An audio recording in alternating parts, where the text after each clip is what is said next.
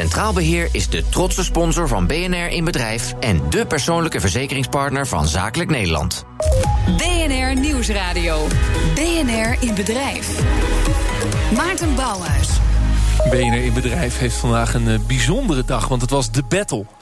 De battle waarin we ook eens terugkijken op die 4 maanden radio maken over hoe vind je jezelf als ondernemer of als ondernemer opnieuw uit. En in Dauphine, Amsterdam, toch een beetje het clubhuis van BNR, waren zo'n 50 ondernemers bij elkaar om daarover te praten met als grote thema innovatie. En de winnaar van de battle die net hier op het podium de mooiste pitch heeft gedaan is Niels van Buren van Swink.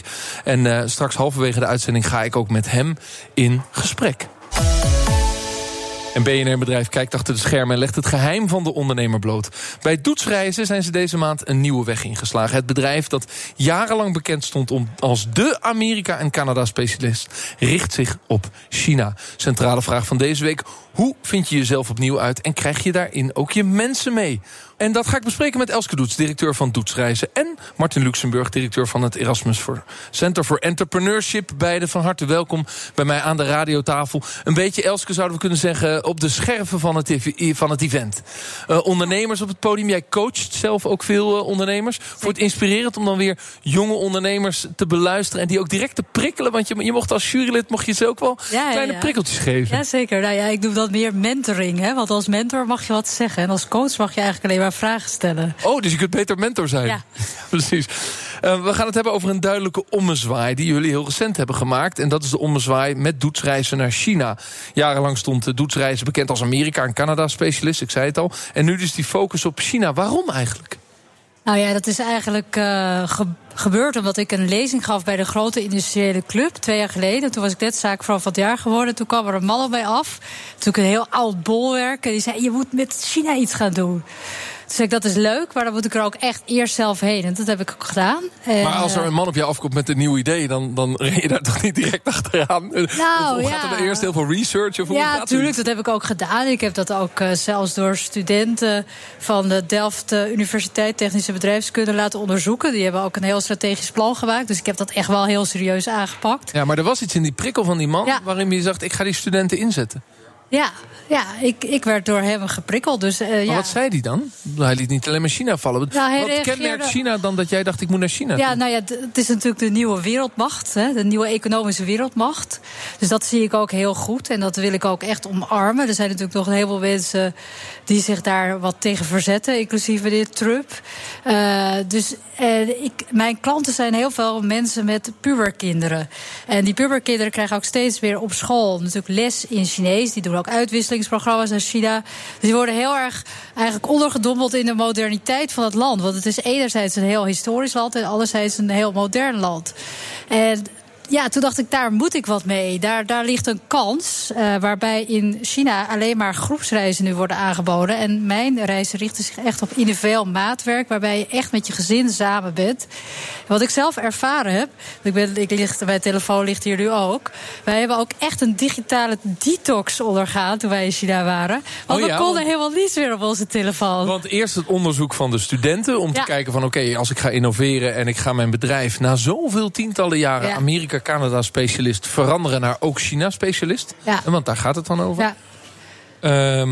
Dan ga ik die studenten dat onderzoek laten doen. Maar dan moet ik ook zelf met mijn gezin naar China. En je bent met het gezin naar China gegaan. Dus je hebt zo'n reis ervaren. Ja.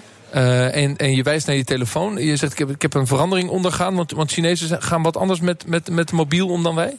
Nou, nee, maar wij hebben die reis vrij last minute geregeld. En wij hadden dus ook niet geregeld dat wij dus bundels hadden voor China. Dus dat betekende dat wij de eerste avond toen we in Peking aankwamen, dat we driftig op allerlei icoontjes probeerden te drukken waar niets werkte. Dus het was heel erg goed om weer echt tot elkaar te komen. En gek genoeg is dat voor ook heel veel klanten van mij een reden om op vakantie te gaan, ook naar Amerika of Canada. Zodat ze dus weer echt met elkaar in contact komen in de natuur. Ja, het klinkt heel gek, maar dat is een belangrijke reden. Het grappige is, kijk, marketeers gebruiken insights. Hè? Van wat is nou het klantgedrag waar ik op kan inspelen? Is dit een insight wat jij al lang ziet? Dat gezin wat veel geld uitgeeft voor die grote gezinsvakantie, die ze misschien 1 keer doen naar Amerika en dan 3 weken reizen. dat ze dan hun tienerkinderen weer willen leren kennen, zodat ze minder op die schermen zitten. Want daar komt het dus op neer. Dat je samen dan dus door het bos, hoe heet die beroemde bos? Een beer tegenkomt. Een beer tegenkomt. Ja, daar wilde ik naartoe. Ja, precies. En hoe handelt een tienerzoon als hij een beer ziet, anders dan dat hij op een device een beer ziet? Dat is eigenlijk de vraag.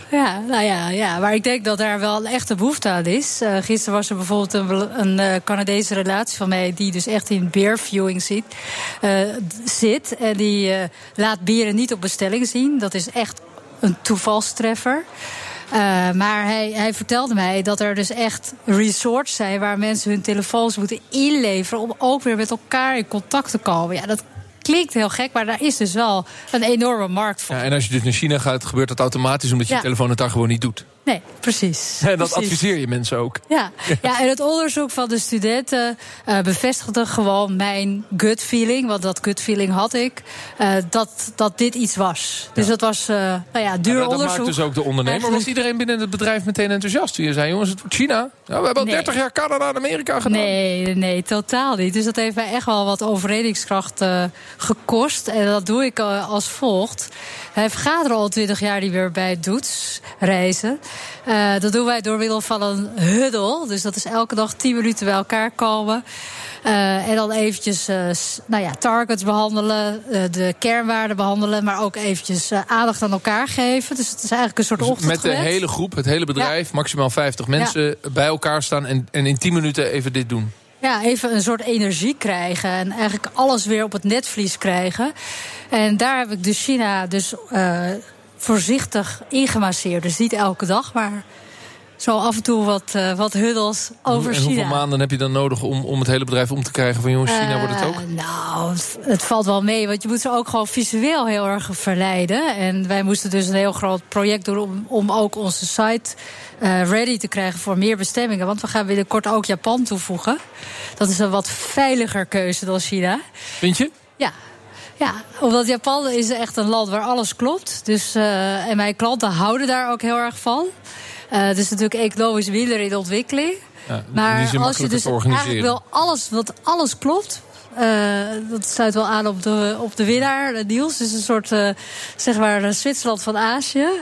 Met licht autistische trekken, dan is Japan wel een heel interessant land om heen. Ik ga even naar Martin toe, want je hebt een bedrijf en dat bedrijf dat doet gewoon iets heel goed. Canada en Amerika al 30 jaar. En dan zegt de eigenaar van, joh, luister, we gaan ook naar links. We gaan ook naar het oosten.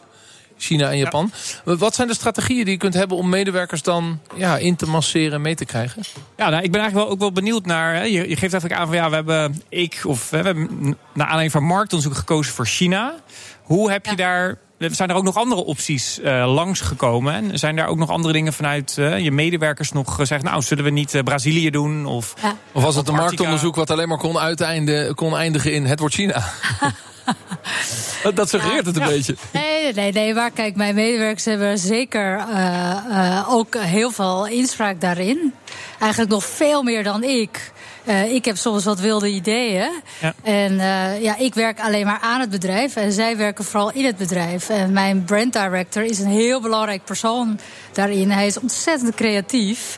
En hij is degene die vaak echt hele nieuwe dingen doet, waarvan ik soms wel eens denk van Kun je daar een voorbeeld van geven van iets wat hij dan bedenkt en waarin hij dus blijkbaar ook de vrijheid van jou krijgt om dat te bedenken en ook te gaan testen? Nou ja, hij heeft bijvoorbeeld dat hele Doetsreizen ook bedacht en helemaal op de markt gezet. Het heette Jan Doetsreizen en nu heet het Doetsreizen.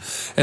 En dat betekent dat de naam van je vader, van wie je het bedrijf hebt overgenomen alweer 19 jaar geleden, maar die naam is er nu af. Dat is een hele sterke naam. Ja. Dat was zijn idee. Dat was zijn idee, ja. Maar misschien heeft hij er al wel 3 jaar mee rondgelopen en zei, er komt een moment, dan heb ik een etentje en dan ga ik tegen Elske zeggen, de naam van je vader gaat van de gevel af. Ja, nee, maar we hoeven daar geen etentjes voor te doen. Dat doen we gewoon allemaal heel toegankelijk communiceren. Vaak als wij op reis zijn, dus op locatie, dan heb je natuurlijk de beste gesprekken. Reis is eigenlijk een zuurstof voor innovatie, omdat je disconnected bent.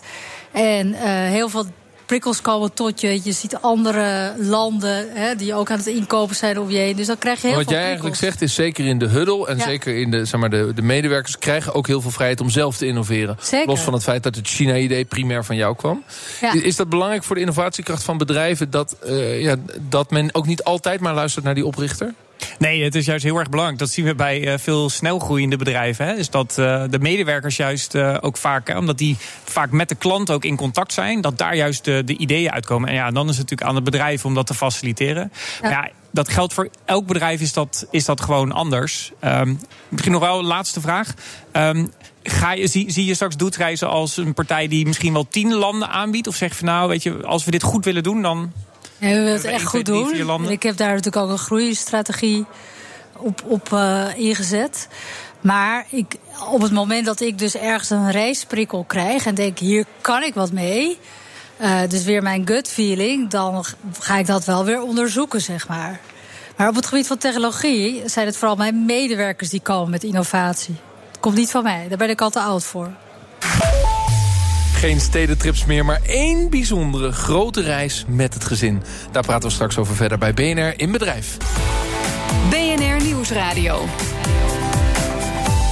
BNR in Bedrijf. Mijn naam is Maarten Bouwhuis, welkom terug. We staan deze uitzending van BNR in Bedrijf op ons event in Amsterdam, waar we van alles te horen hebben gekregen over jezelf opnieuw uitvinden. En bij ons ook Doetsreizen. Zij hebben de koers verlegd naar China en ook Japan, heb ik net geleerd. En natuurlijk ook nog Canada en Amerika, maar zo zijn ze ooit groot geworden.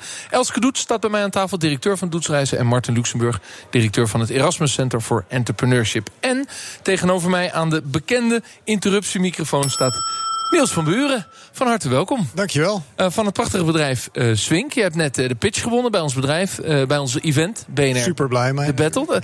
Dat hoop ik. Eerst even, Swink, wat is dat voor bedrijf?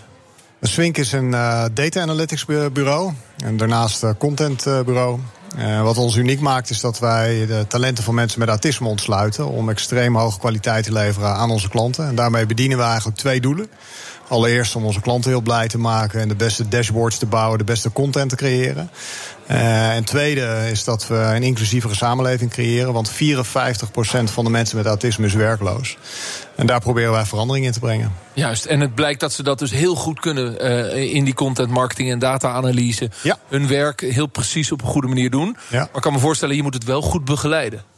Tuurlijk, coaching is superbelangrijk. Het is heel belangrijk om te weten van je werknemers, van wat heb jij nou als individu nodig om je werk goed te kunnen doen.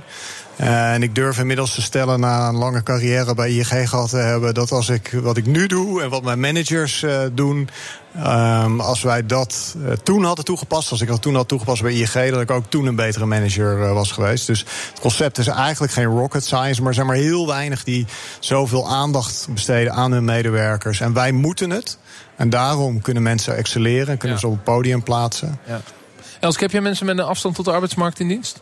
Nog niet, maar ik wil dat dus heel erg graag. Ja. Het is heel moeilijk om toegang te krijgen daartoe. Mijn HR-dame die heeft expliciet de opdracht om dat te fixen. Nou, ik dacht echt juist dat de instellingen in Nederland heel erg hun best doen om weer bedrijven te bereiken. Ja. Om die mensen uit de waaijong te halen en een baan te geven. Ja, maar ze focussen zich, hebben wij gemerkt, op echt de ernstige gevallen. Terwijl wij misschien juist wat mildere gevallen meer baat bij zouden hebben. En wij hebben dus ook de ernstige gevallen op gesprek gehad, een aantal. En dat matcht dan niet? Nou, wij wilden ons daar gewoon sterk voor maken. Want ik zei, ik wil dit gewoon, hoe dan ook. Ja. Dat maakt me niet uit. Wij moeten gewoon onze sociale betrokkenheid tonen. Maar ja, je merkte toch dat dan die mensen toch iets moeilijker vonden om die stap te zetten. Ja. Hoe werkt dat dan in de praktijk? Want je hebt mensen met autisme, dat zie je misschien heel vaak aan de buitenkant helemaal niet aan het begin. Toch hebben ze extra begeleiding nodig.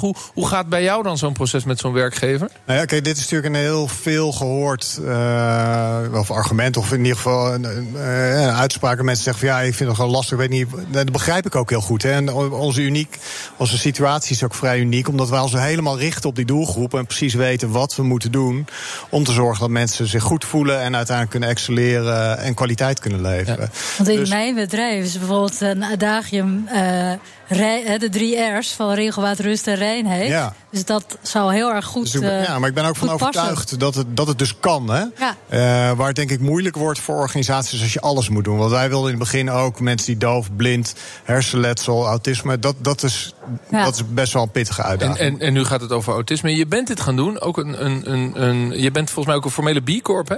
Ja, we zijn Benefit precies. Corporation. Ja, ik zag het, ja. En een social enterprise. Omdat je zelf de ziekte van MS hebt. Omdat je een uitdaging hebt neergelegd om de Mount Everest te beklimmen als eerste persoon met die ziekte. Maar eerste man, hè? Want er was een vrouw mij al wel voor. Vrouwen zijn schijnbaar altijd de eerste met dingen. Belangrijk om te zeggen. Die waren ook eerder op aarde. Dus anders kan het niet. Dus dat is heel makkelijk. Als eerste man die Mount Everest beklommen. Maar toen heb je dus ook een transitie gemaakt in je leven van ik wil een bedrijf oprichten wat iets meer toevoegt dan alleen maar business aan de samenleving. Dus het is een hele grote persoonlijke drijfveer ook voor jou. Er zit een enorme persoonlijke drijfveer voor mezelf in waarom ik dit doe. Maar wat ik geleerd heb is dat je heel veel kracht uit tegenslag kan halen. En heel veel mensen met autisme hebben in hun verleden of in hun jeugd ervaren dat ze gepest zijn, niet begrepen zijn of anders waren, omdat ze in de minderheid zijn. En wat wij proberen te laten zien, als je het omdraait, als je het omdenkt, zoals we dat tegenwoordig dan noemen, dat je ook kan kijken van er zit kracht in. Dat betekent niet dat mensen met autisme allemaal supermensen zijn of dat je daar onwerkelijke dingen van moet verwachten. Maar dat met de juiste coaching en aandacht je mensen heel goed kan laten functioneren, ze eigen bestaansrecht op kunnen bouwen en een hele mooie inhoudelijke baan kunnen vervullen. En dat je dus niet in een sociale werkplaats bijvoorbeeld. Ja, nu hebben we het vandaag over innovatie. En in jouw pitch tijdens ons event sprak je ook over innovatie. En zei ik heb een jaar lang gewerkt aan nieuwe ideeën die op de plank liggen. Bijvoorbeeld niet alleen maar de opdracht binnenhalen en het bij mij in kantoor mooi werk leveren, maar ook mensen detacheren. Daar heb ik een platform voor nodig, heb ik een investering voor nodig. Dit is niet de timing. Ik kan nu die innovatie niet uitrollen. Je kreeg een compliment dat je heel kwetsbaar opstelde, dat je dat wilde delen. Maar wat is het probleem? Dus je bent een ondernemer, je hebt een innovatie, je hebt een goed idee en je kunt niet door. Nou, ik denk dat elke ondernemer zal herkennen dat soms heel veel dingen tegelijkertijd komen. Dus we zijn dat bedrijf verder aan het uitbouwen, aan het groeien. Dat gaat goed, maar dat verdient nog steeds heel veel aandacht om dat in goede banen te leiden. Dat is 1. Ten tweede, mijn compagnon die stopt eind van het jaar. Dus ik neem het bedrijf over. Nou, ik denk dat iedere ondernemer zal weten dat dat heel veel voeten in de aarde heeft en veel bij komt kijken. Dat gaat allemaal in een hele goede harmonie, maar dat vergt veel aandacht. En ten derde is het ook nog eens een keer zo dat ik volgend jaar vader word. Ja. Dus dat heeft persoonlijk dan nog een keer heel veel impact op mijn leven. Gefeliciteerd. Dankjewel. Ja. En dan is het alles tegelijk en dan moeten we nu even op die rem. Heb je het gevoel dat als je het daar overheen kunt tillen en we staan hier volgend jaar weer, dat je wel die stap kunt zetten? Ja, en misschien dat het toch eerder is. Hè. Dus sluit helemaal niks uit, want het is geen uitstel, is afstel. Het is alleen nu, en ik heb er met mijn hele team over gehad, en ik heb net zoals jij met je Chinese thee hebt geprobeerd. We hebben alle kanten geprobeerd, maar het antwoord was toch echt van, joh, dit moeten we nu niet doen. Dus ik heb me voor nu laten overtuigen. Maar goed, ik blijf natuurlijk elke keer naar mogelijkheden zoeken van hoe zou het wel kunnen. Ja, Martin, is dat moeilijk voor ondernemers om dan toch op die rem te gaan staan? Dus ze willen vooruit. Dus je ziet ook dat heel veel bedrijven juist kapot groeien, omdat ze gewoon te hard groeien, dat de organisatie niet mee kan. En ik vind het wel leuk om, vandaag hebben we natuurlijk ook nog even gehad over de stelling, hè, van moet je nou in kleine stapjes innoveren of in grote stappen? Ja, volgens mij zie je hier dus dat grote bedrijven die zouden misschien een grote stap kunnen zetten, omdat ze misschien wat meer middelen of iets meer risico kunnen nemen. Maar je ziet bij wat kleinere bedrijven, daar zie je gewoon als je zo'n grote stap zet, dat heeft zoveel invloed op de bestaande business. Dat moet je helemaal niet willen, want daar maak je eigenlijk het bestaande kapot. Dus kleine stapjes innoveren is juist volgens mij de manier. Ja, Elske, als jij luistert naar zijn verhaal, hij zit in de levensfase van de jonge kinderen krijgen. En als ondernemer is dat, en dat herken ik ook bij mezelf, lastig om te combineren. Dus hij gaat nu even op die rem staan. Vind je het verstandig of vind je het ook jammer als ondernemer? Ja, ik snap het persoonlijk heel goed. Ik heb het soort stigma om me heen dat ik niet van balans hou. Oh ja? Maar, maar dat heeft weer iets met vrouwen te maken, want die roepen altijd dat hun leven in balans moet zijn. Maar ik snap het persoonlijk heel goed. Maar het professionele, denk ik, jeetje, dit is zo'n interessante kans. En die ook zoveel eigenlijk urgentie heeft en impact kan creëren. Dus ja, mijn handen jeuken om te zeggen, zorg dat je eigenlijk iemand hebt die dat kan gaan doen, of die jouw baan over kan gaan nemen, zodat jij het kan gaan doen. En zorg dat je een investeerder vindt om dat geld te hebben om het echt te gaan doen. Want Hij is niet voor niets de winnaar geworden vandaag. Zo is het. Jij investeert zelf, blijf er lekker bij Niels. Jij investeert zelf ongeveer 5 ton in innovatie per jaar. Dat doe je vooral aan de achterkant van de IT-organisatie, zoals je uitlegde. Om de systemen in, laten we zeggen, online reisboeken goed op elkaar aan te laten sluiten. In die zin is het interessant om daar misschien ook samen te werken met partijen die mensen met een afstand tot de arbeidsmarkt, zoals de mensen met autisme, ligt daar ook voor jou een kans? Ja, waarom niet? Je moet altijd overal voor openstaan. Hè? Dus ik ben een soort Wolverine. Dat is een veelvraat die eigenlijk elke kans serieus wil onderzoeken. Dus ik ben positief geprikkeld hierdoor. Ja, daar kan ik me iets wel voorstellen. Ja. En je zei al, de innovatie in reizen. We gaan dus China doen en we gaan Japan doen. Ja. En die reisinnovatie komt van jou. Maar al die andere innovaties binnen Doetsreizen, die komen dus vooral van de medewerkers. Ja, maar ook op reisgebied, zeg maar, op de huidige bestemmingen die wij al hebben. Daar zijn natuurlijk ook veel ontwikkelingen, vooral in Canada. Dat is een bestemming die ook heel erg inzet op zeg maar sustainability, dus duurzame belevingen. Daar komt ook heel veel van mijn medewerkers. Alleen die nieuwe bestemmingen, dat komt dus van mij. Ja. Heb je het idee dat je als ondernemer veel met de waan van de dag moet leven? Nee, dat wil ik absoluut niet. Natuurlijk moet ik ook met de waan van de dag mee. Maar mijn adagium is dat ik alleen maar aan mijn bedrijf werk en niet in mijn bedrijf. Dus ik laat dat in mijn bedrijf door andere mensen doen, zodat ik dus toekomstgericht bezig kan zijn. Ik kan me voorstellen dat dat ontstaan is toen je zakenvrouw van het jaar werd, 2017. Ja. En dat je ook allerlei verplichtingen kreeg als zakenvrouw. Dus toen ging je ook aan je bedrijf werken, heb je een boek geschreven. Ja. Had je dat niet veel eerder moeten doen als je erop terugkijkt? Zeker, maar ik heb ook de fase gehad van kleine kinderen waarbij ik misschien onvoldoende tempo had in vernieuwing en groei. Ja. Dus ook ik heb die fase gehad en misschien ben ik daar ook te voorzichtig in geweest. En Niels, misschien ben je wel de ondernemer die ook aan zijn bedrijf kan werken, waardoor deze kansen wel vooruit kunnen. Precies, maar dan, heel herkenbaar, ja. Maar dan moet je er ook een beetje uit durven stappen. Ja, dan ben ik zit midden in dat proces, dus dat is heel herkenbaar, maar ik ben nog niet zo ver. Ik ga hem helpen, hè? Ja. En dan is het mentoring, hè? Geen coaching, maar mentoring. Als Niels dat wil. Martin, maar dat is iets anders, dat heb ik geleerd. Ja, nee, zeker. Ja. Goed, jongens, hoe vind je jezelf opnieuw uit en krijg je er ook je mensen in mee? Nou, in ieder geval met de huddle. Langzame stapjes, langzaam innoveren, kleine stapjes. Maar dan wel met als doel om een grote verandering te bewerkstelligen. En rituelen, heb ik ook geleerd. Is belangrijk, de theekopjes werden even aangehaald, de Chinese thee. Gaan we nu ook huddelen of zo? We gaan even huddelen aan het eind van deze uitzending. Ja. Zal ik hem eerst even afkondigen? Weer prettig? Oké. Dit was hem alweer voor vandaag. De laatste van dit kwartaal ook. We hebben nog een paar prachtige uitzendingen te maken. Ook richting de kerstdagen, dus blijft luisteren.